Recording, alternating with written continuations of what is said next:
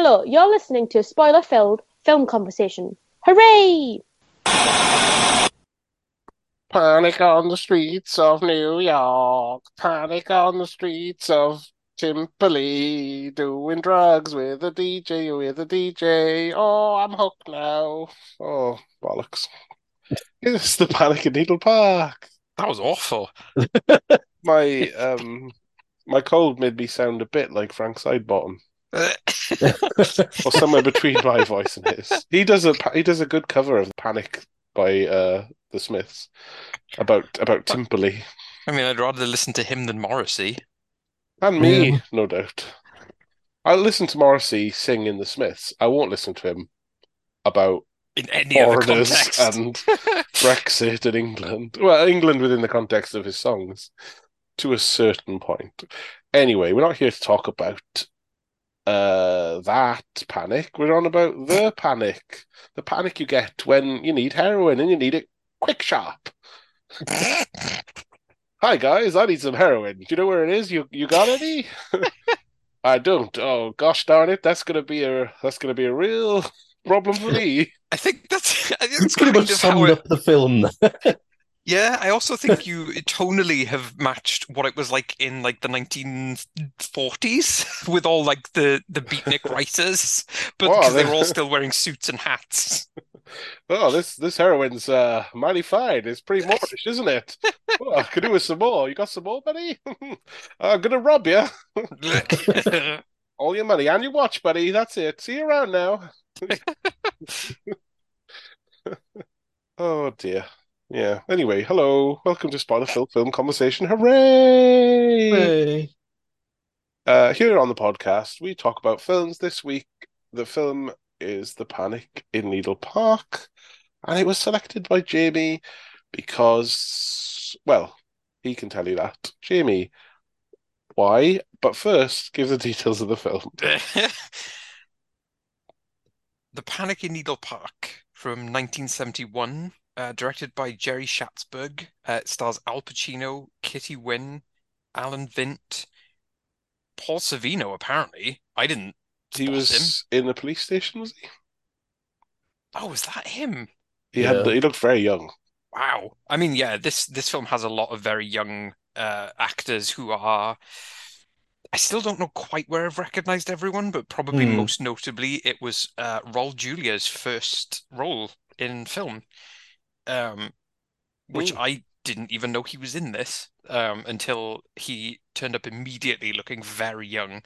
Um, anyway, it was written by James Mills, Joan Didion, and John Gregory Dunn.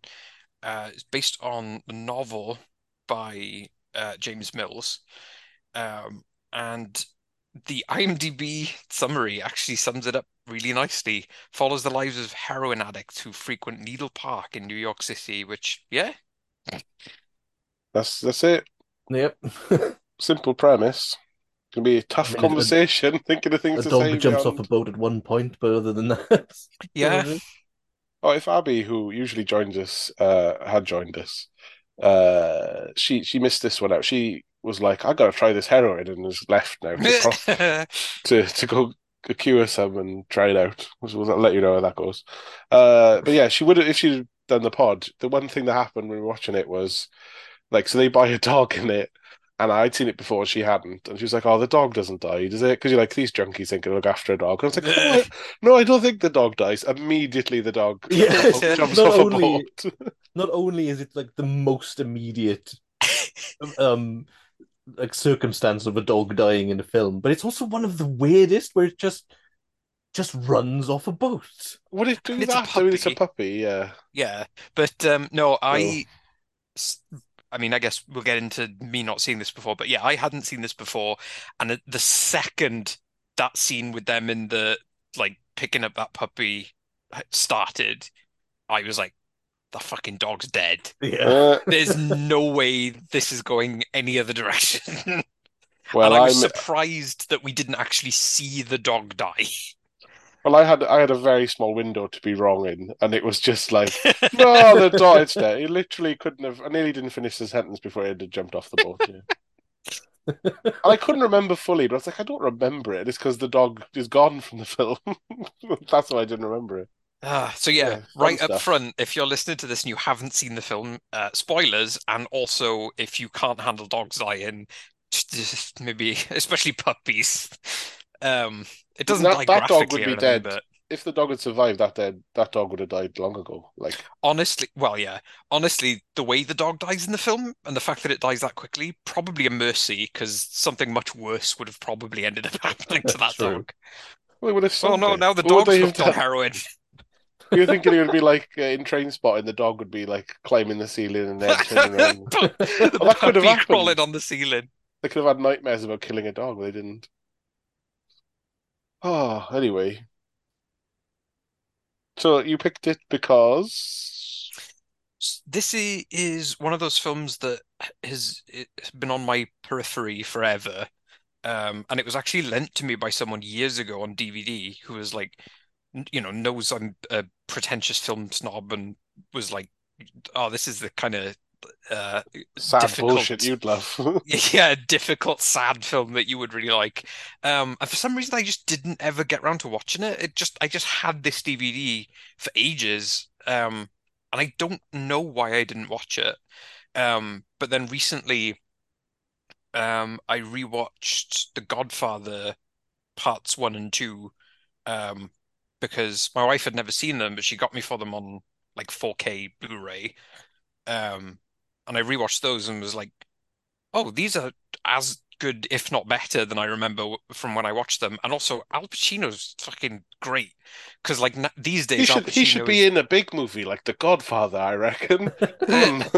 um, no, like I know it maybe sounds stupid to say, yeah, Al Pacino's a really good actor, but like there's a generation of people now who are like, hey, who know him as like, oh, it's the Dunkachino guy from Jack and Jill or whatever, or that weird old man who was presenting at the Game Awards last year for some reason and was just hanging around on stage for ages, clearly not giving a shit about where he was. So it was one of those things where it was like, oh, maybe I should finally fucking watch this because it was his first like starring role in a movie. And yeah, no shit, Al Pacino's fucking great in this as well. Yeah, I mean, I mean, it's not a great person he plays, oh yeah, but because he is, Scarface and yeah, Michael exactly. Corleone are so great. Michael starts good. Quiet, he starts quiet, and I don't know. Like, we're not reviewing the fucking Godfather. I mean, But yeah, that's a yeah, go basically on. it was one of those ones that was like, oh no, I should finally fucking watch this. Um, That's good. Yeah, no, it's fine. That's good reason. but I also knew that it was going to be grim, so I wanted to inflict it on everyone else as well. I would say Al Pacino obviously is this is a breakthrough performance for Yeah, him, but I think Katie Wynn's pretty amazing. Like it's her yeah. piece as well. I was going to talk about Kitty Wynn because, yes, there is an Exorcist connection in this film. It was unintentional. Um, Mm. when the film started, and I saw that name, and I was like, "That's why is that familiar?" And then I saw her, and I was like, "Fuck, this is driving me mental." So yeah, I looked her up, and yes, she's Sharon in The Exorcist. Mm. But yeah, both of them. I mean, everyone is really good in this. It's part of what makes the film so difficult to watch. Um, but this is one of those films. I don't remember. I've talked about this before, where it's always not impressive because that sounds patronizing, but like admirable to see a woman in a role, especially in the 70s, who isn't afraid to like look bad because that was such, even well, in the 70s, even now, it's like if a woman doesn't look great even in a movie where she's playing someone who is a mess, it's like potentially a problem. So both of them in this film really like put themselves through the fucking ringer and make it feel very real. Yeah, because even sometimes exploitative roles for women, like prostitutes or sex workers, if you prefer, they can be like glamorized, like, oh, she's a sexy bitch who's in charge of her life. It's like, well. Yeah, there's It's a no glamour in sadder this life film. than that sometimes. There is no glamour in this film to any aspect of it. It's not even really a fall from grace either. It's a fall from not very far up to the gutter, from the curb to Yeah, the gutter, really. yeah. Hmm. But I just thought it was it's just weird because like Al Pacino has gone on to have a legendary career, and then she sort of did Well, not, didn't it? it seems like she retired from acting, like it, because whenever I looked her up on IMDb, I saw that her credits ended mostly in like around in the 80s, and I thought like, oh shit, did she die? But no, she just seemed to step away from acting, and apparently she's done some stage stuff more recently. But Yeah, well, the whole I mean, if this is your first film and then you go on to do The Exorcist, I can tell. I can imagine if you're like, I think I might have had enough. I think my Like, yeah. yeah, well, if I hope she did just pack it in for whatever reason, not that she wasn't getting anywhere. Some people are she just was, like, I'm having kids, I can't be asked for this. See you yeah, later. she was in The Exorcist 2, and I can also see how that would put you off doing any more acting.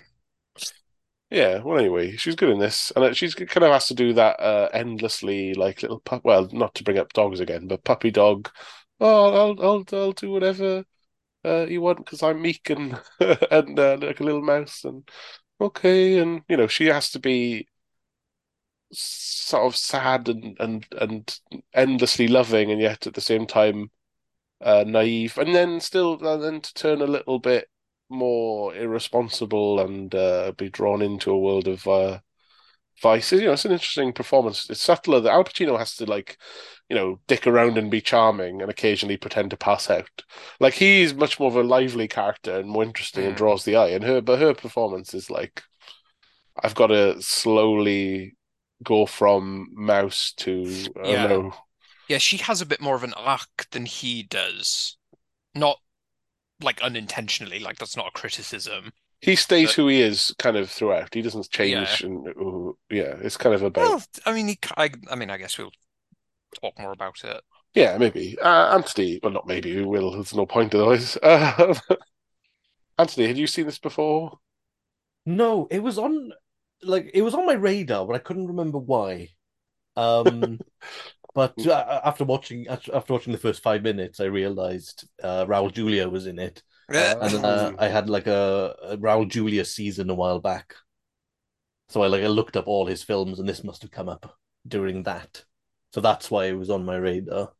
I didn't really know much about it. I mean, it was a weird one because I watched the trailer and it's like, oh, 70s kind of gritty Mhm. American New York drama. It's like, oh yeah, this is my bag. But then there's something in my mind going like, oh, I don't know. There's something about this where I'm like, I'm not gonna like this. I don't think. it's not a movie to Um, enjoy, I don't think. Yeah, I was gonna say, I yeah, don't think you're supposed to like exactly. it necessarily. And I have mixed feelings about the film. Yeah. Um, Okay. we'll, Well, we'll get it. We'll get into it. But other than that, I came in with mixed feelings. I left with mixed feelings. Hi. Speaking of Raul Julia, I think the same year, or it must have been quite close because he looked as young. I saw him in a film recently called The Organization, which was fucking a sequel to They Call Me Mr. Tibbs, which is a sequel to The Heat of the Night, I want to say. Yeah. Yeah, it Um, looks like it's yeah, both 71. and they were very like he was a part of a team of bank robbers in there, and it's very like they're like I don't they're like weird vigilante bank robbers. It did make they were sort of robbing from other criminals to sort of make sure the police stop them. Pretty weird. But he was like an equally like maybe slight no yeah equally small role in that, and it was Yeah. very like oh my god he's so young and looks just poor. Something I didn't ever realize he did this and a film called Been Down So Long It Looks Like Up to Me and The Organization in 71. And then in 71 to 72, he played a character called Raphael on Sesame Street for 11 episodes. Oh, Did not know Raul Julia was in Sesame Street. Well, I presume he wasn't puppeteering like Oscar the Grouch or something. He must have been a human. Yeah. Maybe he was like selling heroin or something to Big Bird, or the Snuffleupagus would have been huffing up the old cocaine, wouldn't he? Although he's pretty laid back, so who knows? Yeah, he was too relaxed for that. Well, someone who was able to see, was Big Bird the one who was able to see S- Snuffleupagus? See him? What do you Well, mean? yeah, because that was Oh, Snuffleupagus because he's is, imaginary. or he was, but then they changed it so that everyone could see him Because because that's more after, convenient. well, they no, they realized that like, because Sesame Street is all about like kind of helping children's development, and they realize it could potentially be damaging to have like a character that only one other character can see, and they Uh, were like, "Oh, this is going to make kids feel really like weird and sad." So they like changed it so that he just exists. So they just stopped dealing with someone with schizophrenia and Yeah. made it canon. I think if anyone in Sesame Street is a junkie, it's fucking Oscar the Grouch, though. Isn't it? I mean, Oh he my lives in a God. bin. Oh, definitely. He Yeah. sold all of his possessions and is now living in a bin. And there's a reason he's a grouch, and it's because he's got the panic in Sesame Yeah, Street. no, that makes perfect sense. Elmo would definitely be the Coke fiend. I mean, I'm thinking Oscar the Grouch is pimping out whoever he can. So who knows? Maybe Big Bird is like an ex-hooker as well. This is too dark. Let's get back to the That took lovely. a quick turn with Big Bird. Well, yeah, I don't know. My gritty 70s realism starting to seep into what Sesame Street could be about. If anything, Sesame Street makes children feel like it's safe in New York to go and play. I'm not sure That's it yeah, is. that's true. Obviously, the people of New York grew up there. Kids do grow up in New York, but they grow up into these characters. Well, they grew up into these characters in the 70s. Now I think New Yorkers grow up into podcasters. Yeah, well, they can all be bad for your health, can't they? Yeah, I had seen this film before. I bought it on DVD. I bought it like when I was maybe a teenager or a student, like maybe starting college. I was like, right, what's all this Yeah. stuff? I've been watching too many mainstream comedies and children's programs. Time to start cracking open the world of adult cinema. That's I was going to say this is very much a like college film student film. Not in like again, I don't mean that as a negative thing. It's just it is very much kind of one of those films. This and Blue Velvet and I'm going to uh college, and you get a big stack of like at our age DVDs to watch. serious grown-up films. Here's all the actors you love in the films. You watch Scarface and Goodfellas or something, and then you're like, oh, I love these guys, they're great. And then you go, well, who else they done? And then some person in HMV goes, you look, you have these, and then you start looking at like some of the films, these interesting 70s into the 80s into the 90s actors were doing the legends of stage and screen. No, your big hitters, your De Niro's, your Yeah. It's also Pacinos. one of the things that made me even more ashamed that I never watched it when it was originally lent to me is that this is a very early grimy 70s New York movie. I was like, I Mm. fucking love grimy 70s New York. Hmm. It's a good time to look at. I mean, Hmm. yeah, it seems like it wasn't a good time to be there, but yeah, Unless you're a filmmaker, it's a great time to be yeah. coming up. I don't know, like the world of 70s New York cinema is usually bankable for Mhm. entertainment. So it was just one of many DVDs that of Al Pacino's career I bought and watched, and it wasn't one I rewatched again and again because it's a vibe, I mean, isn't it? yeah. Um, It but was this and Jack and Jill. there's a different vibe. Yeah. So it's sort of I liked it enough to keep hold of it. If I don't like something, I will get rid. I'm not precious about when I bought it, so I'm keeping it, and so I liked it enough. But I think it just crosses over into like I'll keep this because it. I mean, how many times can you watch sad lives Yeah. unfold? Yeah. But yeah, it was good to come back to it again. I must have watched it maybe this might have been the third time I watched it, like since I was 16 or something. So that's me. Like we all up for this sort of thing, but we didn't quite know what it was. That's fair enough, isn't it?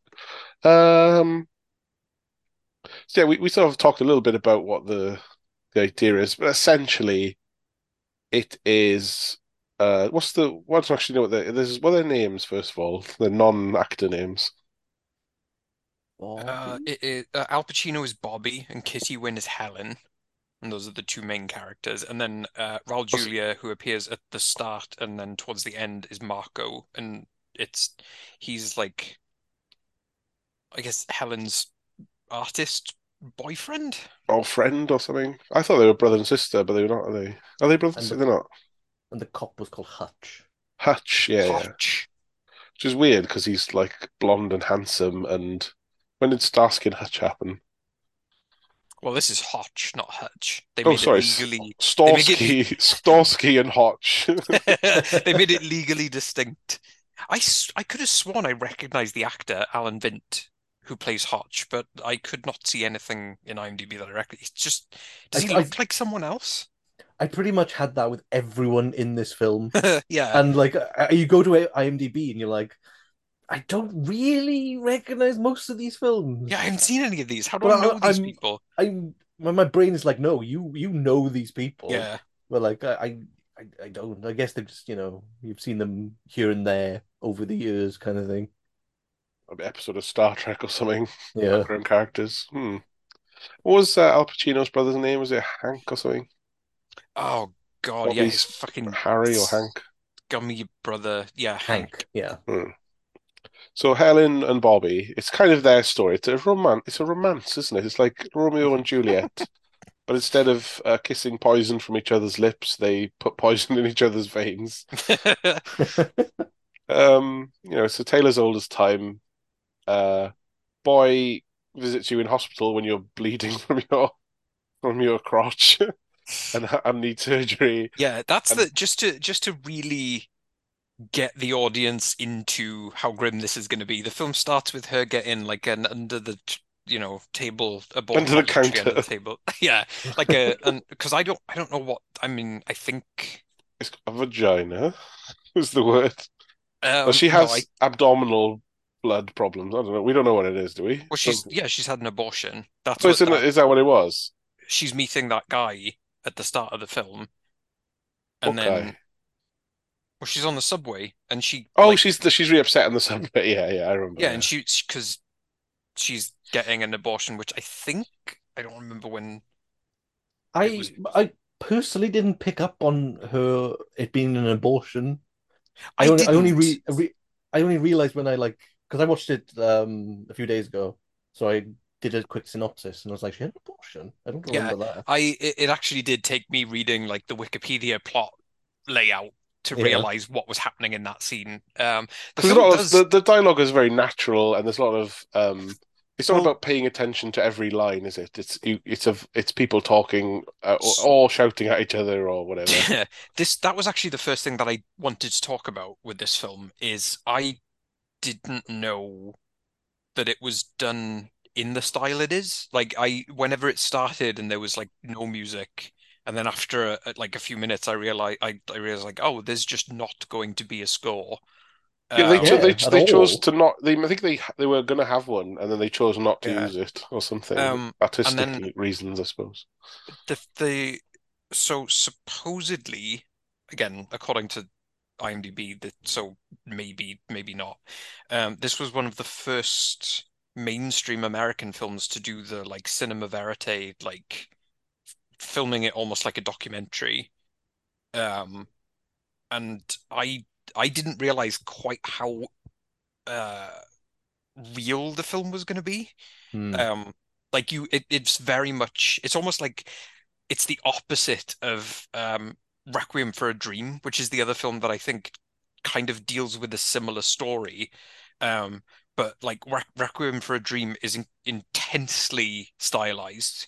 And it's more about trying to evoke the experiences that those characters are going through for the audience. Whereas this film, it's almost like it's putting the audience in the room with all these people and Yeah, just it's more of a how to be a junkie in New York, the story. the other thing I thought was funny was that it was banned apparently for 4 years in the UK because of its depiction of drug taking, and I was like, it's not really doesn't look pleasant though. Like, Yeah, I if almost feel anything, like it it would puts be you off, right? yeah, it's a good one to like show to kids to be like, this is what would probably happen if you started taking heroin. I suppose they would argue that they're showing in great detail how to do it, and people could copy it, That kind is, of yeah, thing. they are. That I is mean, also, oh, the I mean, the problems yeah. I had watching this film and seeing needles go into veins. I mean, honestly, I was genuinely shocked because movies were still getting shit for showing this stuff like as late as the 90s and Yeah, early 2000s. So when those scenes came up, I was like, Jesus Christ, how did this get through in the 70s? I was too, but only because I'm a tremendous wuss about needles. And Oh, like it's on not top just on that though. I mean, they go into great detail Oh to yeah, I know. show It's to yeah, it's literally show them like cooking stabbing it and themselves with yeah, makeshift fucking needles. well, the it's thing that freaks me out is it's not like a nice sterile hospital needle to get oh, jabbed in the arm. It's like you're cooking shit up in a bottle cap in duh. a like disgusting room with God knows what, and then you're sharing a needle potentially, and it's just like, oh, that's awful. The It must be really good if you're doing that.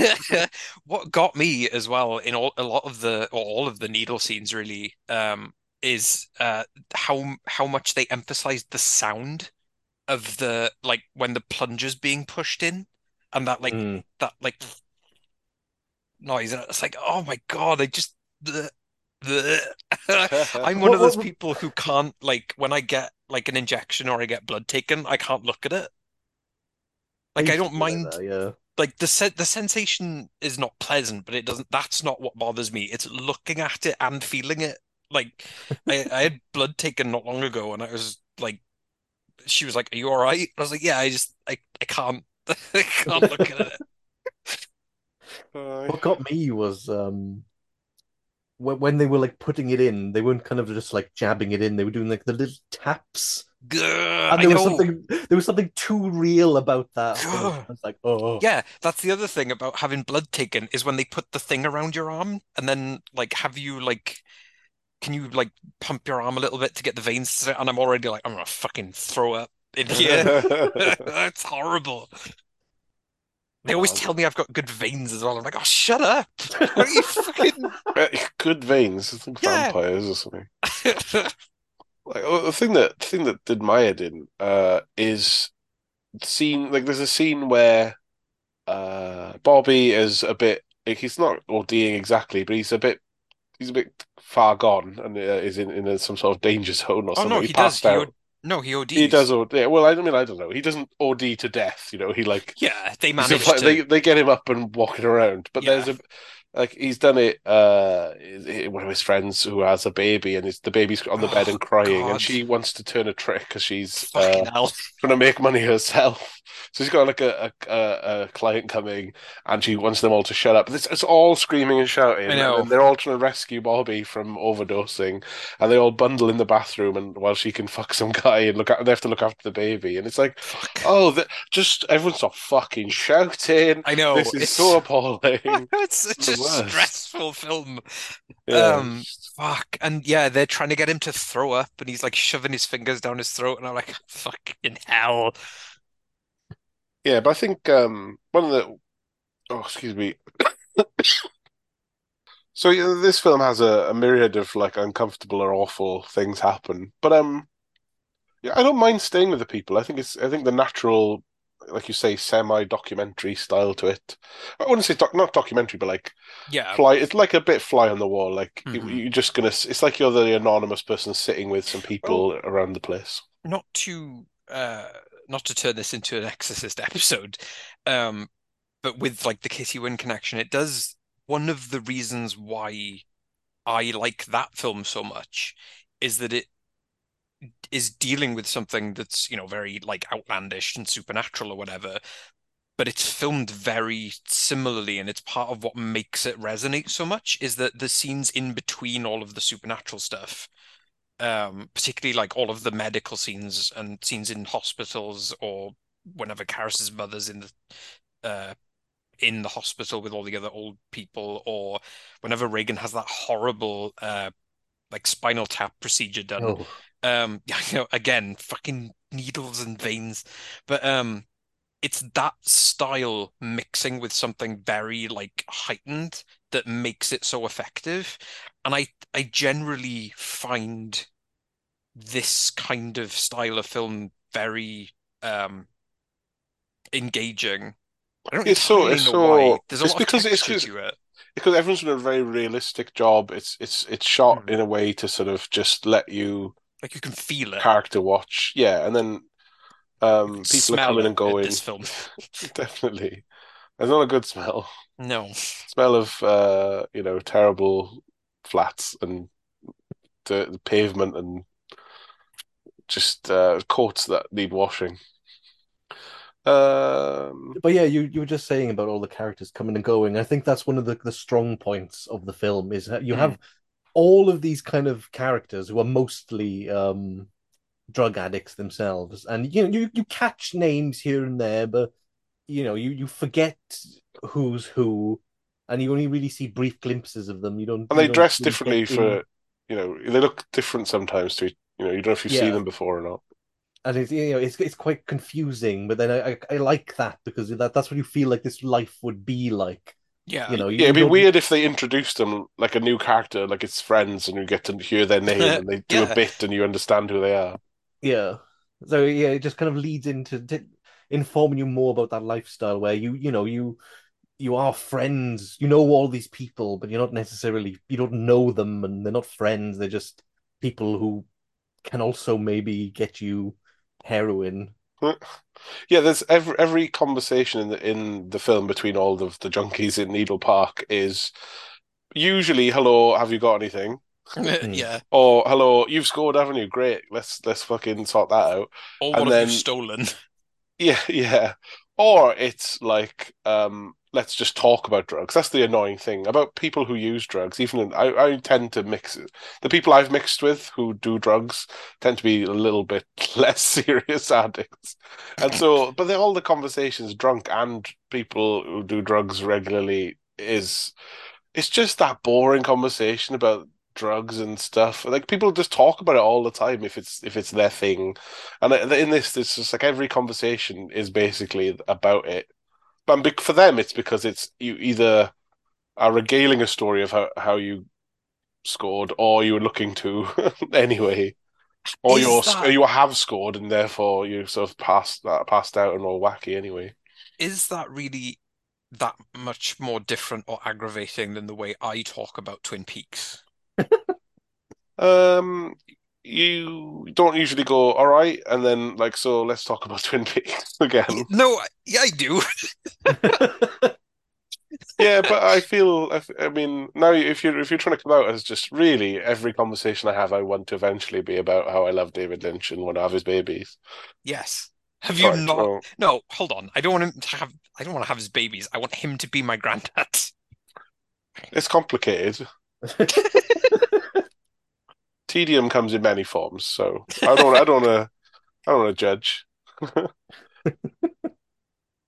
Like this film is concerned with just being a very dirty, scuffed up, horrible window into a world. And it's essentially less about Al Pacino playing Bobby and more about Helen, this woman who's been in hospital, had a horrible little operation, and then Al Pacino's just basically got a sniff of her, but not Yeah. like he is at Raul Julia's house when she's there, and then is aware that she's in hospital and just has found her and blags his way in and does that cheeky chappy thing with the nurse, basically just lies to her and Yeah. sneaks around and then So gets charmingly booted out while trying to continue to lie and be charming and dance with her. And there's a whole thing to suggest Al Pacino's this, like, you know he's charming and playful, and he's taken an interest in her, and then she's at a very low point in her life, and then that's enough for her to like cling on to him and go with him, and then basically settle into a relationship with him, despite her not being a drug addict and him claiming to only be Yeah. doing it for a little bit, obviously. Yeah, what's the term he uses? But he's There's it's just skimming or like, some word I can't remember what they. yeah. But yeah, he's basically saying like, Chipping or something. I don't know. yeah, basically saying he only does a little bit. He's not like addicted. But Yeah, like, like a yeah, glass of wine in the evening. yeah, glass of heroin. Yeah. But no, one of the things that again, like might not be the right word, but one of the things that is effective about the film is he doesn't, even though he obviously comes across as like he's kind of a dickhead. He's a thief. Um, but his affection for her is genuine, and I do feel like what part of what makes the film effective and also very sad is that their relationship is like it's never not real. It's He doesn't tumultuous, but it never he becomes doesn't pick her up. explicitly exploiting her. Yeah, he doesn't pick her up so that he can turn her into a prostitute and use her to pay for drugs. Like it's not And that that kind of isn't that his story. group of friends ask him questions as if that is a possibility. Yes. Like that's very Um, much junkies are like, yeah, well, the reason I've got a girlfriend is so I can have yeah. someone to pay for my drugs, please. And one of the early parts of the story that does a like it really establishes that like he's not that much of a scumbag, like he's not at the absolute bottom, is the bit where she sleeps he lets her sleep at his place and she offers he's like she's like, hey, you want a shag? And he's like, nah, not let's wait, until we know each other, basically until we know each other a bit better. So like, Well, some of the time he can't have sex because he's so well, fucked yeah, as well. I mean that's later on, but no, I mean like initially she's like she's offering immediately, and Well, he he did wants to wait steal a for a bit TV until for they. her, didn't he? I mean, he's given her the sign. He's interested. I don't steal a Yeah, TV for just TVs for just anyone. he So, didn't just steal a TV. He stole a 70s CRT TV, and I was very impressed at how he was able to lift that off a truck. and then haggle it Um, up for $20 to the woman in the yeah, pawn shop. Pretty good. but just fucking carry it because I He's don't know if you tiny. remember Al how Pacino's very heavy small. a CRT TV Oh yeah, I I was. wasn't remember around in that. the '70s, so yeah. There's definitely a sense like, okay, what is his interest? And it's obviously, he's a warm-blooded male, heteronormative, cis, white, etc. Like he's a chap, so he's got one thing on his mind. But Al Pacino's, got two things. He's got heroin and women on his mind, and hanging out and eating the odd fry, and giving her a Oh hard yeah, time about not eating. And it's like, are you kidding? Like those chips look really good. the fries, Jamie. They didn't look that good, did they? I like skinnier fries. I'm not a fat chip lad. Fat chip lad. Fat chip lad. I knew a guy called Michael Chip. His surname wasn't Chip. He was called Michael Chip because he always went to the chip shop to get Yeah, there you chips. go. That's a proud Welsh tradition. Isn't that just pretty much everyone in our country? It's such a funny Yeah, name though, like Michael Chip, isn't it? Not Chips. Michael Chip. yeah, I saw. I saw. just singular chip.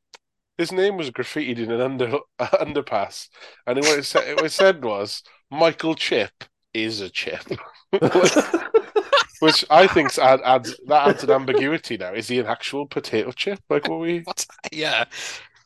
Oh, the having to explain to Americans the Welsh convention of naming someone after a thing they do or Well, are or like. it's not complicated. What are you in essence to me? That's who you are now. You know, you're either like Vince the shop or you know, It's the shop. uh, you know, um, I'm trying to avoid real people's names. Yeah, I know. I thought of a few, and I was like, I shouldn't out people and Mm. weird nicknames. We can bring up minor celebrity John Radio. Because he got John Radio because he walked around our town carrying the radio. Yeah. Oh God. and a bent fag in his mouth most of the time. And I heard as well that he rented that radio from like a Southern Fried Chicken shop. It's like What? That's the not shit real. Welsh equivalent of Raheem. It's what?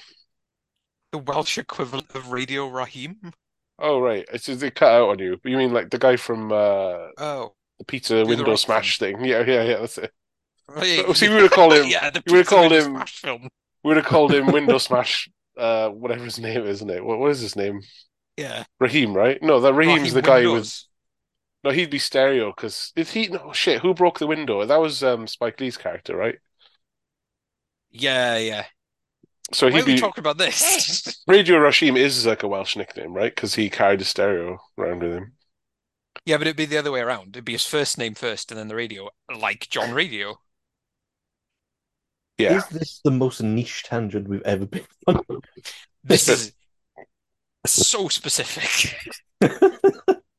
Anyway, who are we talking about? TV, Bobby TV. Yeah. Right, Yeah. Bobby TV. I also had a friend called Lee Bonnet because he once fell asleep on a bonnet of a car. And I honestly don't know his surname. He's Lee Bonnet to me, and it sounds almost like a nickname, a surname, you know? Lee This Bonnet. is And an excellent episode. beating also a friend of his was called Toddler because he was old. He was a lot older than a lot of us. He was like I think he was. It was some of my people I knew's uncle, but even though he was like 2 years older than him, but he had short curly hair and was quite baby faced, so he's called Toddler. Honestly, don't know his real name. Maybe I could guess, but it would be pointless. Just Toddler and Bonnet. Anyway, back to these guys didn't have nicknames. Boring. What the Al Pacino? His life. He brags about having enough money to like take care of Helen. So he has like a part. He doesn't live anywhere. He does live somewhere, but he seems to suggest he can live a few places. And I guess Yeah, it's I mean, that. Is it like is Yeah. it just junkies who all know each other are like, well, wherever we can hang out is we could all be wherever because we got better things to do I think that's than make Yeah. sticky notes to go on fridges for my soy milk. Do not eat. You know. yeah. It's very much like they all just sort of live in each other's various places they're able to pay for from one week or 1 month to the next. Because they Because have there's they that. lose the apartment for a bit, don't they? Because they haven't got money to pay for the Yeah, rent, right? and that's kind of when the cracks start to show because it's like he has more of a habit than he wants to admit. He's running out of money, and then it's the suggestion that she could maybe do some things to earn some money begins to float. Yeah, because he's not quite Um, he's not quite a drug dealer. He sometimes scores and can sell it, but like he's a kind of do crime to get by kind of person. mhm. Yeah, his brother is more of a criminal than he More of a is, but career because yeah, he introduces him as he's a burglar or something, yeah, and he's like trying to he like gives him $10, which I guess is a lot in the 70s, but have $10. I've been burgling pretty well this week. I really like the way Bobby talks to people in like whenever he's like up and in a good mood and stuff isn't grim. Like it just his really like it makes me think of Paul Whitehouse's that one character he did in the Fast Show, a little bit whoa, a little bit way. Yeah. You It's can't that trust kind me, of mate. I'll person. nick your bags. Yeah. Yeah. Like he's a cheeky lad, but you He is also like that. he's very charismatic and like he's one of those people who like he fucks people over, but like Well, not until that the end of everyone. the film. Yeah, but like he fucks people over in the same way that character from the Fast Show does. Was like I got to, and that's who I am. Yeah, That's what junkies do. Like and like he's everyone charming knows not to. enough. Everyone knows not to trust each other fully. Yeah, You know. yeah. I mean, it's a testament to kind of Al Pacino's like natural charisma that he um really built his career on, is that he can come across in that way that like, oh, he's a bit of a dickhead, but he's a boy, isn't he? Yes, and I'm going to push back a little bit that he's charming because he's kind of the sort of person I hate all the time. I know. It's remarkable that Pacino does make it work because there's one scene where he's like, he sees a friend of his going by and he's in like a restaurant, they're eating Bangs on a the window. fry, bangs, is shouting his brother's passing by and he's Yeah, banging yeah. and shouting his name. And then when he gets up and runs out, he knocks over one of the waiters or whatever. Yeah, yeah. And What's then this he's guy? like he's sort of mockingly making like he's sort of jokingly criticizing the guy for bumping into him and then running down the street like, oh, you're a fucking liability, I hate people like you. Just like, and then all of his friends who they get on, we go, none of these people are like any fun, are they? Like they're people, this isn't friendships out of fun or a good time, this is friendships out of a common interest, and Yeah. that interest is getting fucked and mashed out your mind. Because they're all just like horrible, scabby looking, well, just scruffy down and outs, and you know, but Al Pacino throughout is like, oh, you bell end, this is so annoying. Do Yeah, you know what part of it is? It's this. chewing gum. Yeah, loudly chewing gum with his mouth wide open. Well, I'm not a geography teacher, so that didn't bother me that much. No, the reason it bothered me is because I chew a lot of gum just out of habit, because otherwise I'll fucking bite my nails or something. And whenever I see something like this, where a character is like loudly chewing gum with their mouth open, I start fucking doing it, and I have to catch myself. I don't know why. I don't know why it like gets into my head like that and then subconsciously starts like making me do it, but I have to keep being like fucking shut your mouth when you Uh, chew.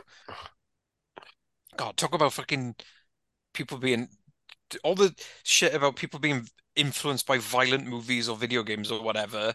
Fucking basic manners is my problem. yeah, I mean, it's beautiful. What about you, Anthony? How do you feel about these characters? You said you're on the fence about the film, obviously, because it's so bleak. Do you find Al Pacino's charm overcomes, or is this like portrait of the most infuriating people? Well, like I say I'm in two minds because it's the it's the age old. I respect what the film is doing, Hmm. but I can't say I've had a good time watching it. But then I can also say like I don't think I'm supposed to have a good time watching it, Yeah. Yeah, kind of thing. Although related to what you're saying, like my main kind of mixed problem was after a while I stopped caring, you know? maybe there's a building up of monotony as well because Yeah. it jumps their lives. We don't really know how much time's passing, and it does these quite imaginative cuts where there's one particular good one. So we see a bit of them like, oh, they're in bed and they're sort of fooling around and having fun in a nice wholesome way, and then they're in bed other times and it's like sad, and or one of them's Yeah. like Bobby's gone early and he's obviously gone to school but and left her, and like it's sort of like, oh, this habit of his is a liability. He's not like, um, he's not reliable. She never quite knows if he's disappeared or in danger. And then he's asking favors of her to go and score drugs and things, and Yeah. it escalates. But we have quite a funny cut where, well, Hank has got a burglary coming up, and he wants Bobby to join him, and they like unload a bunch of, I don't know if they're stereos, just electrical, goods out of the back of a shop that he's broken into. And he's going to pull up a van, and they do a cut where uh Hank has like seen the police are coming and pulls away, and then Al Pacino's inside ready to load the boxes, and he's just calling out his brother's name quietly, and his brother said, "Don't open the door unless it's me," and he's like, "Oh, Hank, Hank," and then they cut straight to him having a fun time in the showers in prison, Yeah. It is and one of it's the really funny and weird. things that I did like about the film, and I can say like comfortably because it's not particularly grim, is the way it would put you in character situations where like somebody's gone and you don't know where. Like the uh the bit that leads up to discovering that Bobby has OD'd is a sequence of Helen waking up, and yeah, he's not, or Yeah, he's not where he's supposed to be, and she has to go to the usual spots and ask people, and they're kind of yeah, unhelpful or but whatever. there's no build-up scene beforehand. Like you don't see him going to the place where he's going to go We and don't know, ultimately just like OD. Yeah, we don't know, like she doesn't know. Yeah. and the film does that a few times where it just sort of drops you in the situation in the same way that you would if someone that you're like around or close to all the time is just like suddenly gone and you don't know where the fuck they went. And then Yeah, it's yeah, very that effective for creating a sense of panic and also like to understand how, inconsistent life can be like that. yeah, Yeah, like it is and then when you find the mystery is solved, it's sort of a pain in the ass and something awful to deal with, isn't it? So yeah. yeah, but I just thought it was really funny, like sometimes the editing would be like all of his times like, he brags about having been to jail loads of times and stuff. Uh, it doesn't impress her. I don't know if he was trying, but like, I guess he's trying to say, look, I'm a man about town. Even though I'm a little small guy with a terrible bandana sometimes. Oh yeah. It like as a fairly short man, it is always just funny to me to see how short Al Pacino also is. I don't know why. I think it's because he's so big as a like personality. Like he's really good at like he has a lot of presence and it's all just contained in this little package. Yeah, even his like jacket's too big for him, and he's got this Yeah. lame. I guess he has a bandana to look shitter and like he washes dishes, but also to like fool around with. But more importantly, to wrap around your arm to do heroin. Yeah. Um, I feel like uh, like not Bob, like Al Pacino generally he's almost like the opposite of Tom Cruise in that like he doesn't try and hide how short he is. Like he yeah, he often uses that in his performances. yeah. So he goes off like a little firecracker, whether Yeah. it's aggression or like humor.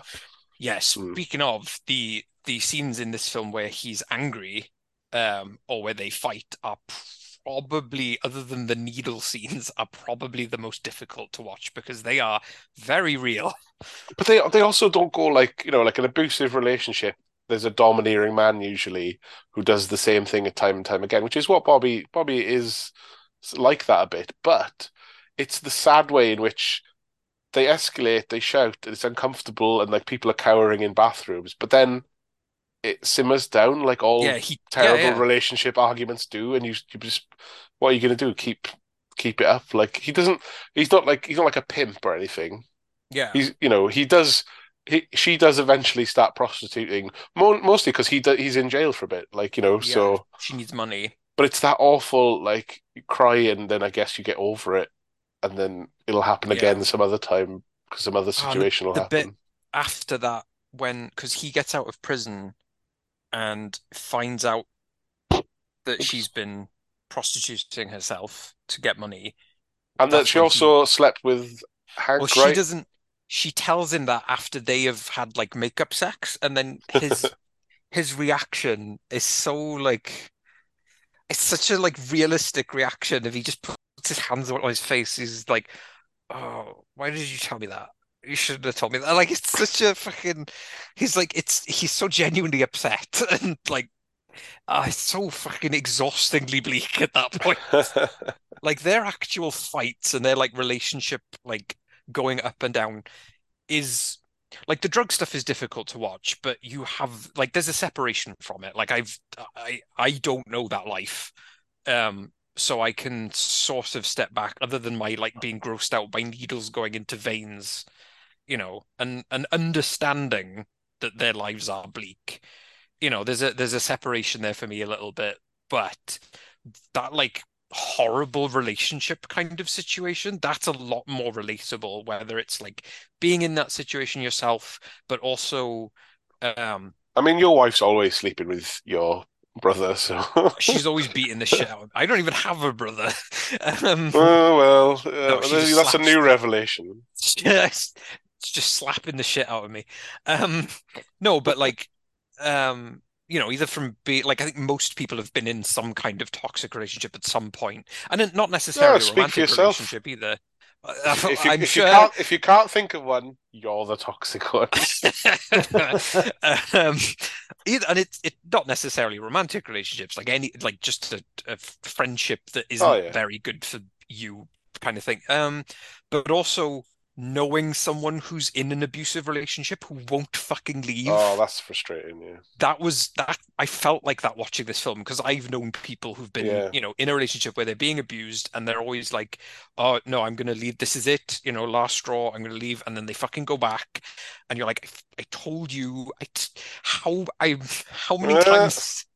And it's just, and that well, this film is just doing it over and over again, and oh God, yeah, it just they is. show you that Helen, obviously, without saying it, has a she has self-esteem issues clearly, and a sort of. I think Al Pacino questions why did she leave her hometown. Everyone leaves if there must be a reason, Yeah, and she doesn't really have an answer. It's just like it's sort of yeah, it like never. you're bored of where you're from. To her, hanging out with a bunch of junkies in New York is sort of interesting and better than whatever boring thing was going on in her life. Yeah, I mean there was especially like post like beatnik movement, there was, I guess there maybe still is a sort of weird romanticism about that kind of life. This film is very much one of those films that strips that away completely.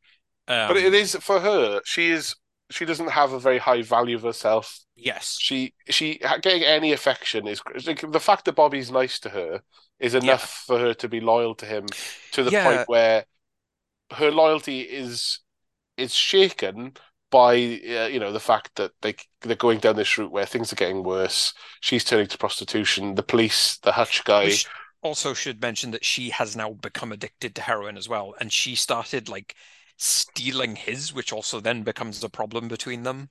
Well, yeah, it's such a it's an interesting one because she tries waitressing and it seems to Oh, last one shift of people being a bit crappy with you, and it's oh, like fair play though.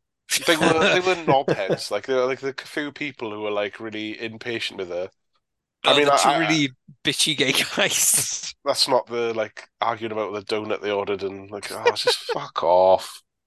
I mean, but it's not like you won't make a waitress if you can't cope with a bit of the odd dickhead now and again. No, you shouldn't fucking have to cope with it. We've all worked in customer service. It's fucking horrendous.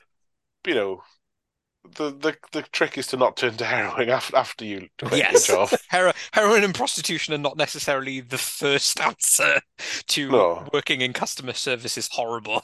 maybe try dishwashing instead. But yeah, she does. She tries waitressing because they're low on funds, and then she becomes an addict in response to like, fuck these guys and their fucking donuts. Well, I also think it's from being around Bobby and all of these people because I Yeah, don't no, of think, course. It's like one big anti. It's like this is how becoming a junkie happens. This is yeah, what it's like. This is the story that gets that. This is the same story in every like recovery clinic. People have told these stories and how it starts and how it's this gradual thing, and you think you sort of lie to yourself. Both characters are lying to themselves about yeah, how bad things are. Like there's like out of nowhere, Al Pacino's like, we should get married. They have aspirations. Like even the brother laughs at the fact that they only have $80, like they're gonna get married yeah, and stuff. So I think the film has got all these examples of how this world works, and is very yeah. like you said, it's true to life. Even if you haven't been through what they've been through, we can relate to similar situations, isn't it? There's multiple different aspects to it that there is something there that you can relate to. One of the things as well that is I think is very I like how underplayed it is. I like a lot of stuff in this film is kind of underplayed, but the fact that part of the reason she attaches to Bobby so strongly, I think, is he's very, very like forthright in his interest with her, whereas at the beginning of the film when she's with Marco, he's generally very kind of dismissive. Like she's just sort of Well, he's there. flaky and unreliable, like all artists, as they say. Yeah. He just pisses off, and you don't know why. Yeah, And whenever she goes back to him again as well, like he's very kind of dismissive of everything that's happened to her. And it's not necessarily that he's like bad or anything, but like, yeah, he's an artist and it looks like that's like what he does. He's very much in his own world kind of thing. yeah. And Al Pacino's playing Bobby. Whenever there's an argument, they're on the same page. She gets him. Like she understands. She's not that bothered by his drug use. Like it's an eye opener, and but she's like a good girlfriend for him, and sort of. And once she's an addict, they're like, well, we're both on the same page. We know the feeling. There's a sort of shorthand of like, okay, you're going to get over the fact that I'm a prostitute because heroin means the most to us. We need heroin. You're going to square away I'm a prostitute. You're not going to love it, and occasionally we can just. Is it? It's a guy who looks. Abby thought looked like Bud Cort, who they rip off as like a young man. Oh, Oh yeah. yeah, yeah. I don't think it was him though. No, No. I thought he Just looked like Paul Dano. Actually, yes, yeah, that's what I thought. out of time. But he just Yeah, like I love the way they've had sex, and he's like scrawny and that he just is. I'm going to light up a cigarette because I understand that's how men do things. that And then scene for a film that is like so grim, it was really nice to have a scene that just has some like genuine comedy to it.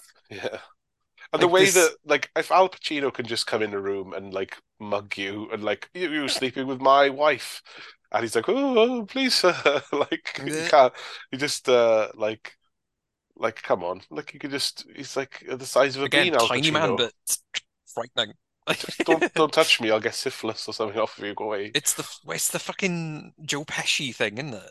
Yeah, flick knife could be hidden anywhere as well. Like plenty of baggy I don't even sleeve. know if he would need it. He would just pull your fucking head off. Yeah, I'm thinking about it now. I'm like, yeah, I wouldn't. I'd be intimidated by fucking Tony Montana says something to me like, oh, all right, mate. Yeah, yeah, don't You worry know, about it. I don't want to say Um, hello to any of your little friends, buddy. no, yeah, that scene with that guy, the her asking if it's his first time, he's like, no, did it seem like it? Yeah, Oh God.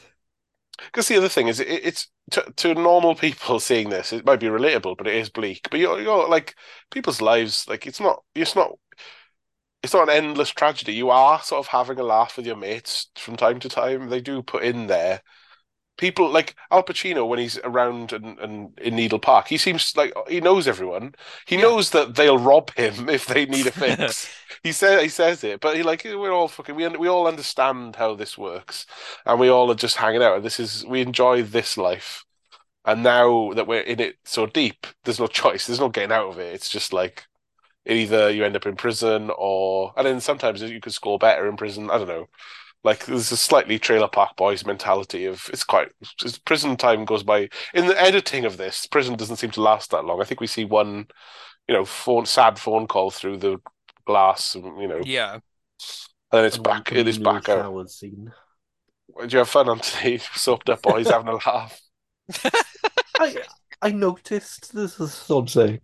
It was so sudden, wasn't it? It went from like hello to oh hello, like.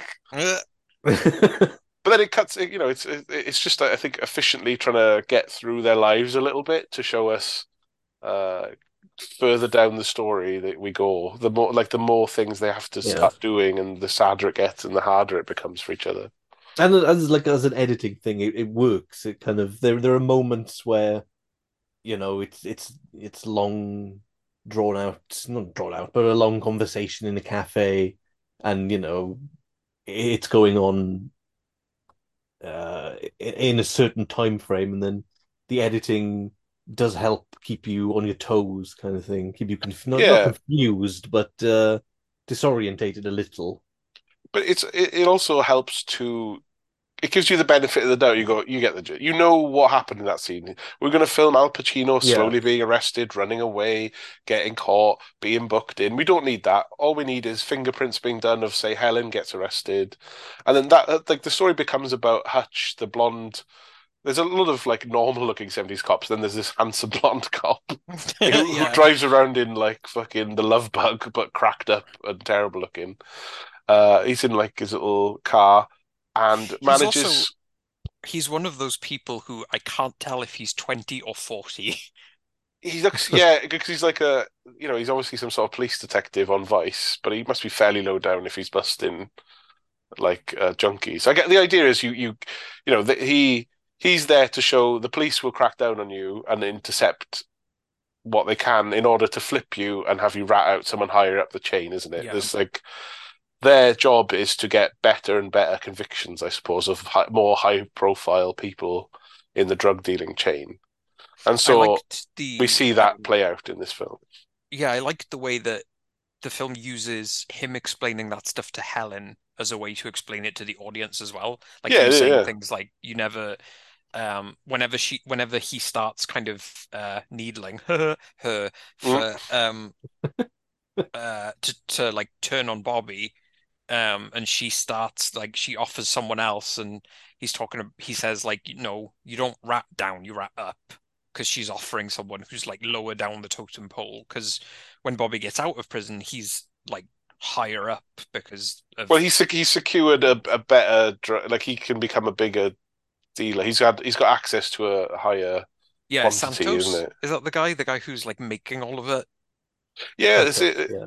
it's a really good scene actually where he Yeah, goes to some flat where we see what is now the classic. We've all seen in every drug TV show and film where it's yeah, a room full of people with masks on, in like less clothes, cutting and processing the heroin, I guess, and it's like the guards and maybe some managerial person, and Al Pacino's like allowed to slide in through a barely open door yeah. and wait for it to get his quantity, and then his eyes are like the widest we've seen them because it's a junkie in a room full of heroin, Yeah, and yeah, but there it's was also like a good instructional for the audience. We like he's watching it happen and maybe even having machinations of I could rip this off or something, but also just yeah, we get to see the process that I guess in 1971 not many people are seeing behind.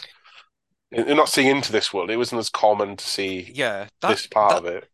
scene, I think the guy, like the business suit kind of guy, that's Santos, I think. Like that's the guy that the cops are after.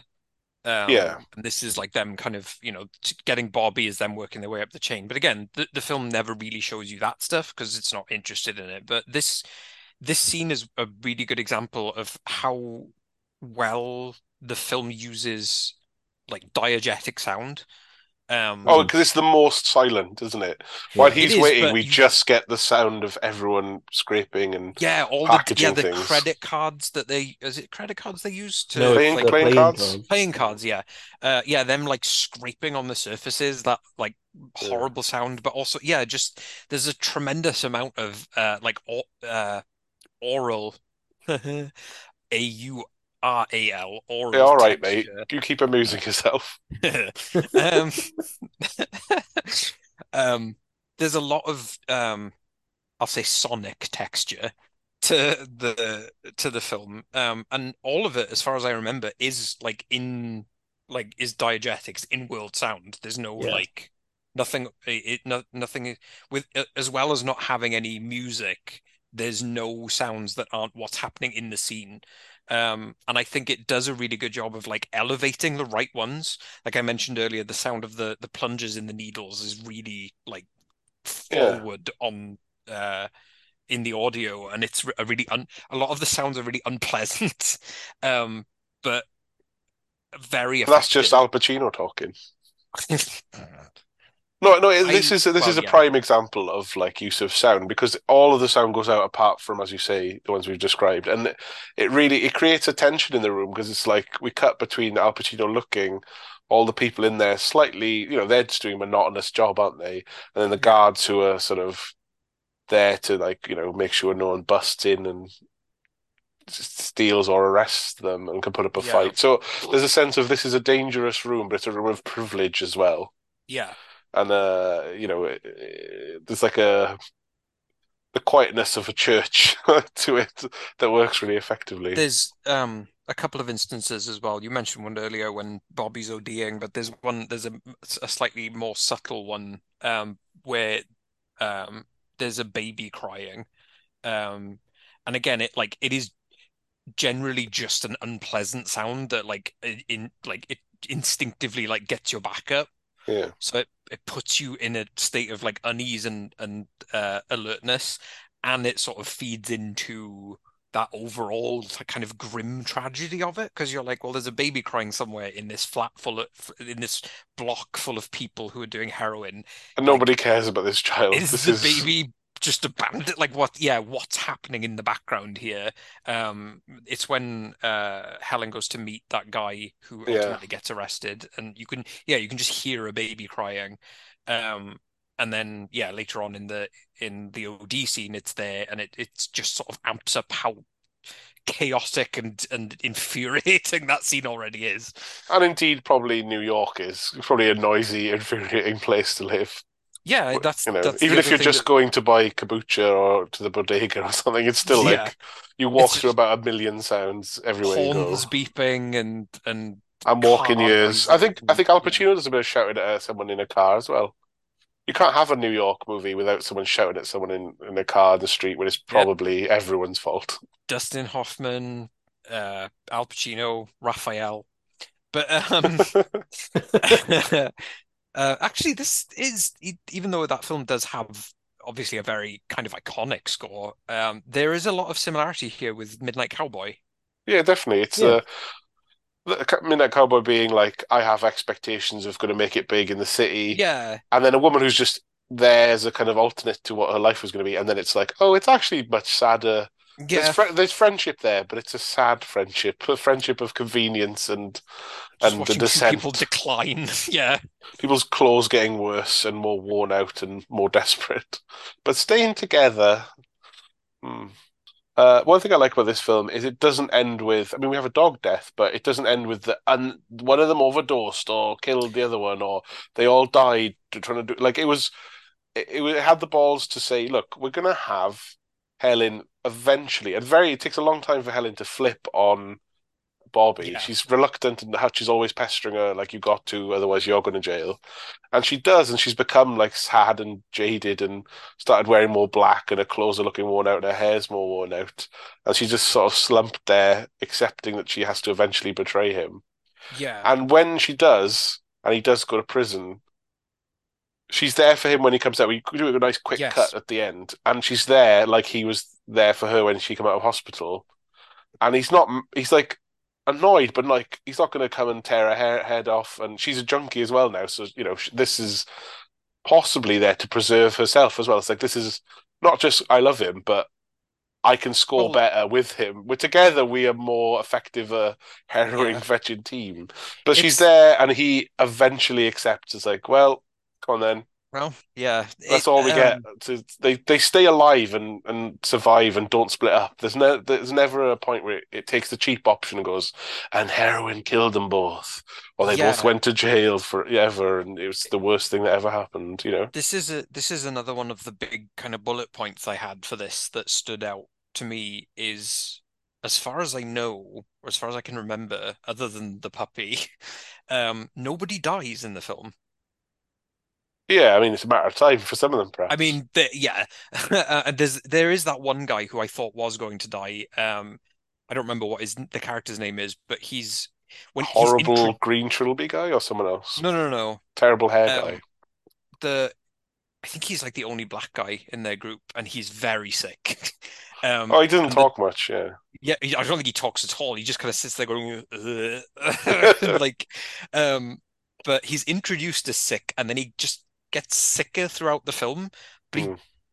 I don't think he ever dies. Like he's just sick and getting worse, and that's it. But yeah, I sort of admire the film for not killing anyone off and not ending it in that way because, like you yeah. said, like A bit too there, too obvious, really. yeah, I guess like how it wrapped up. Do you like how we went from Helen being hassled to flip on Bobby, who's now a bigger time guy, to they slightly drag it out? Did you feel a sense of relief of at least this bleakness is over? Did you like the ending? Did you think there was more story to tell afterwards, or or what? I don't think there was more story to tell. Like I felt there was a point where it's like I know how the rest of this is going to play out. She is going to, at some Yeah. point end up turning him in and maybe leave it there with the hope that maybe she'll move on or they both move on or something. So Bobby early on in their relationships even like gives her outs, like where you don't want to be a part of this, and she's like, "Nah, I like you. Let's keep going." hmm, But sorry, but this when they're fully in, you're saying sorry. yeah.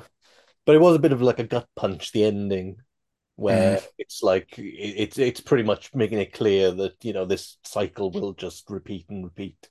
Yeah. Also, when Pacino is busted by the cops, he's pulled out and then sees her and is like, "You can't. I was gonna Yeah. marry you." It's like a proper deep, loud cunt as well. Yeah. Hearing Al Pacino loudly shout and angrily shout "cunt" was not. I I don't know why, but I was almost like shocked. Like I almost clutched my pearls when I heard it. I guess because he's so like he says it with such venom. Yeah, which I guess gives you like more of a question mark when he's out of prison and he sees her. Will he like what is his reaction going to be? Is she now a heroin addict and left on her own and discarded like garbage because she betrayed him? Or No, my read of no, it no, is that it, no, I just think that was the potential of what could have oh happened, and yeah, yeah. then he slowly is like, oh, yeah, Come obviously, on, yeah. let's be like, it's time has passed, and what are we going to do? But what's the point of arguing about it? Like, it doesn't. What will it change? You're here. Fine, I'm over it. Like it leaves us with like back to it, isn't it? Back to where we were at. Like it hasn't been Yeah. this explosive end. Yeah. Do you think that works, Anthony? Is that Yeah, I think it works. Like it feels more true, you Yeah. know? Like, people who find themselves in this situation, do find themselves stuck in it. There's no kind of like, dramatic happy ending yeah? And for you can anyone really. you can get over almost anything. You can have pride or jealousy, but then at the end, nothing makes you razor focused like an addiction to heroin. It's like, well, it turns out I can live without this stuff, and it turns out I can forgive a lot. The priority numero uno is we will have to score again. What is in my best interest? And it's not falling out with my girlfriend who betrayed me. She's back. That's fine. This keeps going.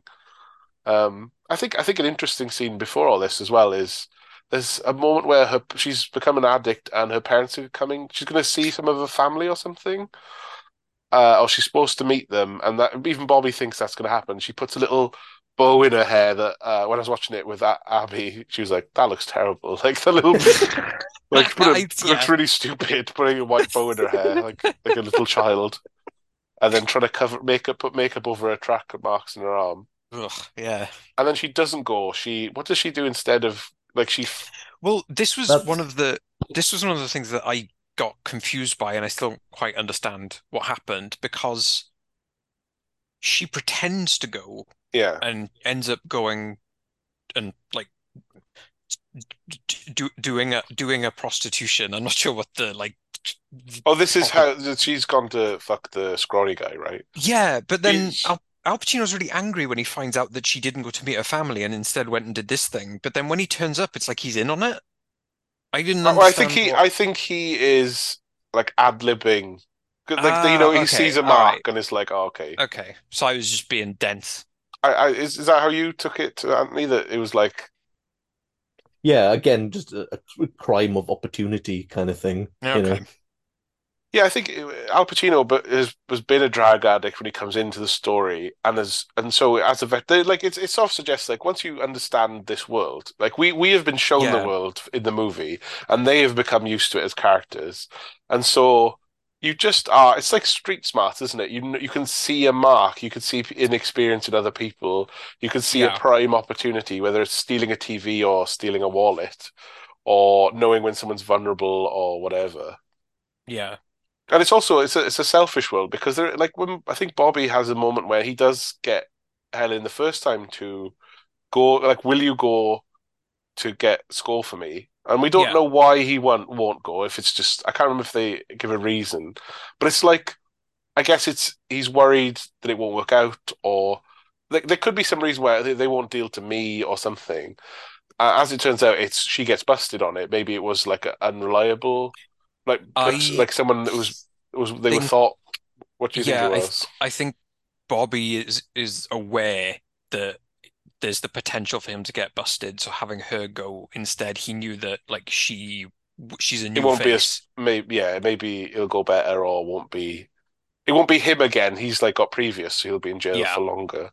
But also, she says she's like wise enough then. She has enough street smarts to know you're not asking me to do this for you. You're asking me how much will I do for you, yeah, and I'm fine with it. And then that she's like, I will go there. We are in love enough. I'm in this relationship enough to like yeah. go into darker places than I've just been hanging out with you, but now we'll start doing more for you. And I think it's interesting. It doesn't go for it obvious he's manipulating her. It's like they're sort of No, partners. he They're in agreement. As like I don't think she's totally fooled by him. I think no, like that's one of the most interesting things to me was that it isn't the broader representation of, like I said at the start, like he's not kind of hooking her in order to use her. Like they genuinely have affection for each other. It's a real relationship. It just is between two kind of busted people in a yeah, really horrible situation. yeah, and that's why I think it becomes more genuinely a romance this way. I think what makes me go, this is a good movie that I can watch again, if only decades apart, is it's a movie about two people who have a genuine and real relationship with each other. It's a couple that are real and they get each other. And it's not like Bonnie and Clyde, we're going to ride off, we're going to keep doing this until we die or whatever, get taken in by the cops. This is just two people surviving together that's mutually beneficial, but it's also genuine affection. And but it's like a realistic portrayal of how junkie couples are. They go on the Hmm. journey together. There's one of them might be the leader and be pulling the other one along, but eventually, once you're in the thick of it, it is just like you get it. Everyone knows the situation, and it's just about, well, we've been together this long. It's It's sort of sweet, isn't it? In the sad yeah, pathetic, there's something nice about the fact that they end up look just we'll stick together still through all of this. I know it is, but it also isn't. Yeah, because It's it's Yeah. also toxic. It's really, toxic and awful. yeah. We want to see, perhaps we don't want it, but maybe if her dad finds her and takes her away, and she goes to a rehab and she's saved, I or mean, a maybe worse film would do yeah, that. or Bobby like abandons her and he gets his life on track or something. Like it's something weird where you could do any number of things with it, but I think the way this movie plays it out is like, well, that is a romance. It's just a really sad romance. To be fair, so was Bonnie and Clyde. That was also very sad, and they died horribly. Yeah, that's what I mean. Like, but like that ended in a literal blaze of bullets. And I think the thing with them is they were addicts to robbing banks. It wasn't even about having money. It was about enjoying The life. having being able to do whatever you want in life, Yeah. The what I like about this film is what I didn't like, and I have no idea what the opinion of this other film I'm about to mention is anymore. So I don't know if this is like a hot take, but it's what I didn't really like about Requiem for a Dream. All right. Um, I've only ever seen that once, and it was at 10 o'clock in the morning in a college class. Not the usual They were, atmosphere. I know, they were, and it was the first time I'd seen it with a room full of fellow students, who first year as well, so I didn't really know anyone yet. So sitting in a room full of people your age who are ostensibly strangers, and then seeing like S to S Uh, is really, really something. There's no Um, real way to recover the day after that. no, but what I didn't like about that film, and I'm not saying like it's a bad film, it's absolutely not, and I can see why no. was, lauded the way Well, it was I've when it not. came I've out. watched it and not revisited it, and I have watched this. Like, I want Oh, to I watch this both again. both of these films I will probably not watch again. Yeah. But what I didn't like about Requiem for a Dream, other than Jared Leto is in it, Sure. is he's good in it. It's fine. Is it really, for me, I feel like it's beating you over the head with the grimness of all of it, and it's doing it in a very exaggerated, deliberately, but very exaggerated, very stylized way that is like it really wears you down, but it's also not. It's not like it's not real. You know what I mean? Like it's a very like filmic representation of this kind of tragedy. And Yeah. for me, something like this, Panic in Needle Park, how grounded it is and how dedicated it is to being real Yeah. makes it that much more effective. Like to me, this is much more upsetting in a genuine way than Requiem for a Dream, which is just like, well, it's just you are really trying hard to make me feel bad.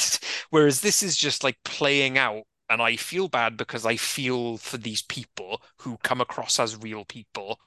Yeah, it's like, it's a very good mirror for that world. And like any time looking in a sad motel mirror, it's like, oh God, is that Yeah, really what I I'm looking kind at? of feel the same way to a lesser extent because I like it more. But with Trainspotting, I feel like Trainspotting's kind of in the middle.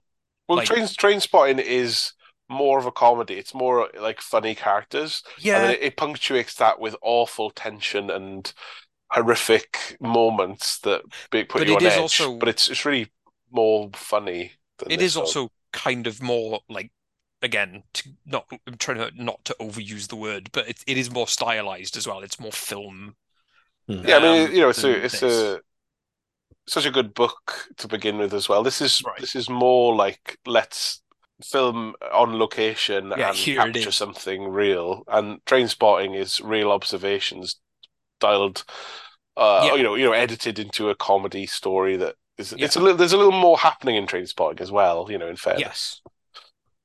So this is more real, or at least it feels real. I mean, we can't attest to it, but it's there's something to be said for how good a portrayal it feels of this world. And I think one anecdote I'm half remembering from reading or something was someone like Keith Richards or someone from The Who It was or Keith fucking Richards. Keith Richards or some of the Rolling from what am I talking about?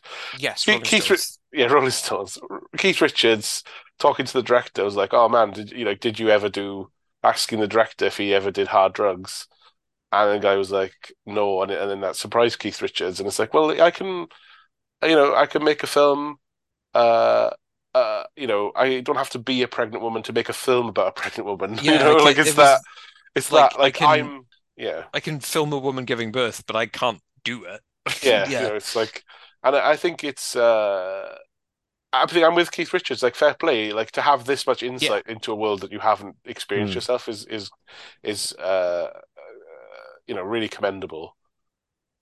But And not to forget, like, people watching this in 1971 Yeah. as well.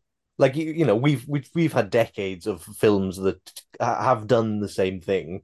yeah, you're right. It is less cliched in like some of this stuff is just it's been in so many other movies. You could be blasé, but yeah, 71 Hmm. is just Well, you again, just come out of the 60s, and then this is a real wake up call to reality in 71, isn't it? if you combine that as well with the fact that if it was the first or one of the first American films to use this kind of pseudo documentary style of filmmaking, Hmm. that just increases that impact then because it's like for audiences who aren't used to that style, it is almost like being in the and being confronted with a lot of stuff they aren't normally like it's it's a lot to take in. It's a Yeah, lot to take in 2023 yeah.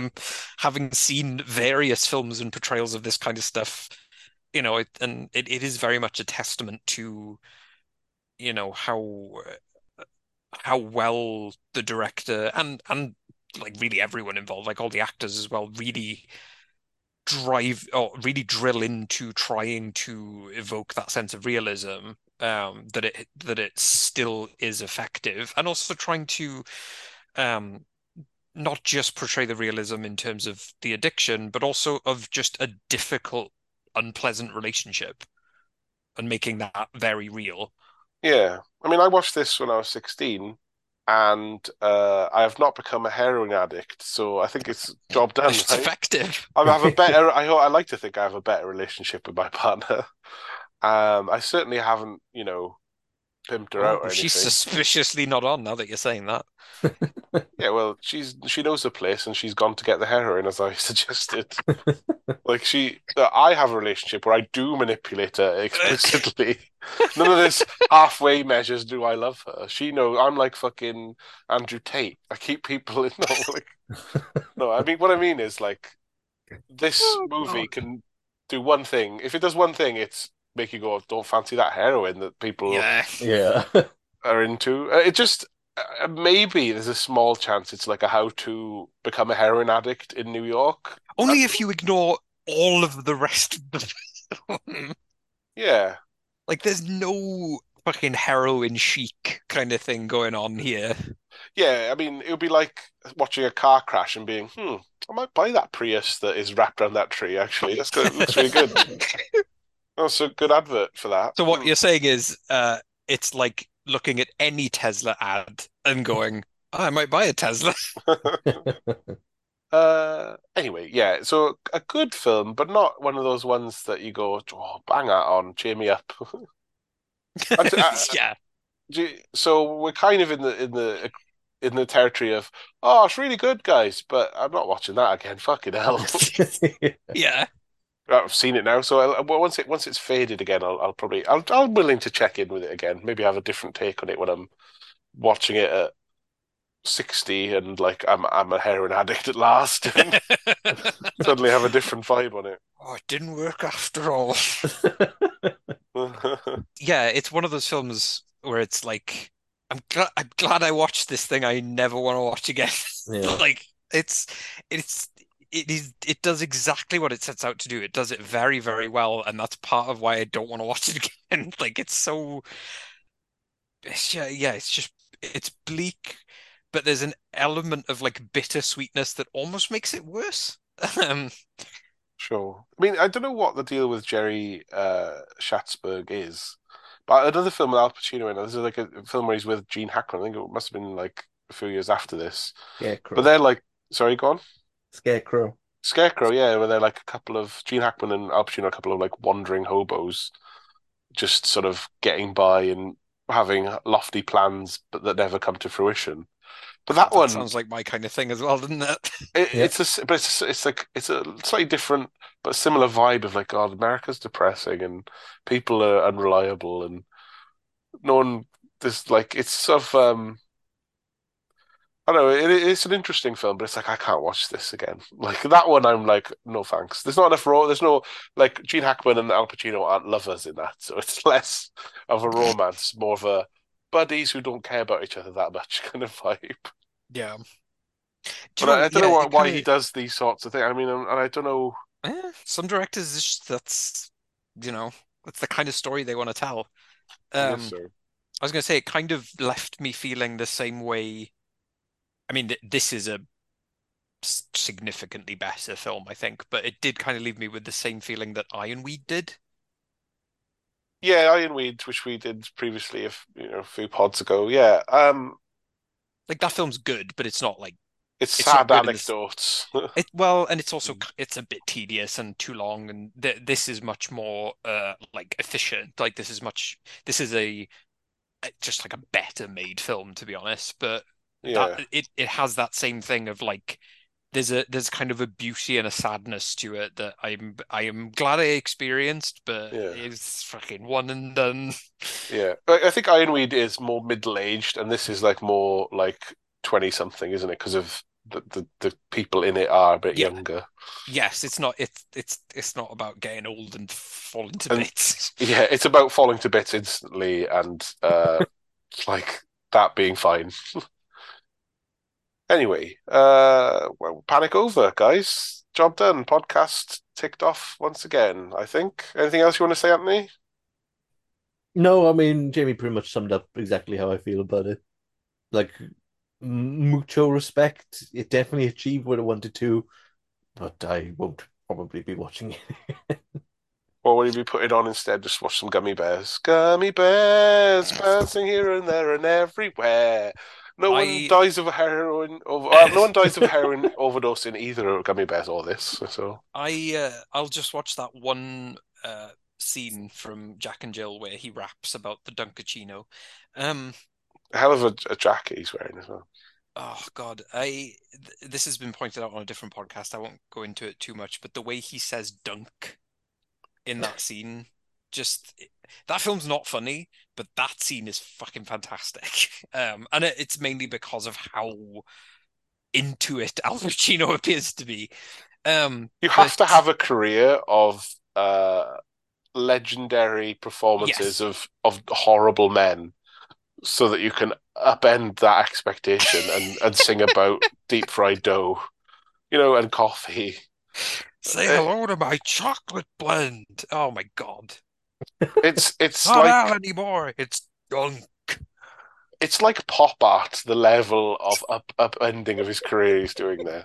The irony on that, it's like you are getting paid to do this, but at the same time, it's high art that you fucking have this much of a sellout. I love the idea that Adam Sandler gave him that scene and he read it and went, yes. Ha ha ha. Oh boy, let's go. You make him seem like Vince McMahon when you're doing an impression. I just realized I sound like Al Pacino playing Vince McMahon. I can't do it. It was me, Austin, Al Pacino, all along. Oh boy, it was me, Bobby. He's gonna puke up his Dunkachinos. Hoo-ha. Oh, Jesus. Anyway. What happened? We were doing so well. This was such a high-minded discussion of a very serious film. I don't think I can go over an hour without referencing wrestling. I think that's the problem. Anyway, bye-bye. Toodaloo.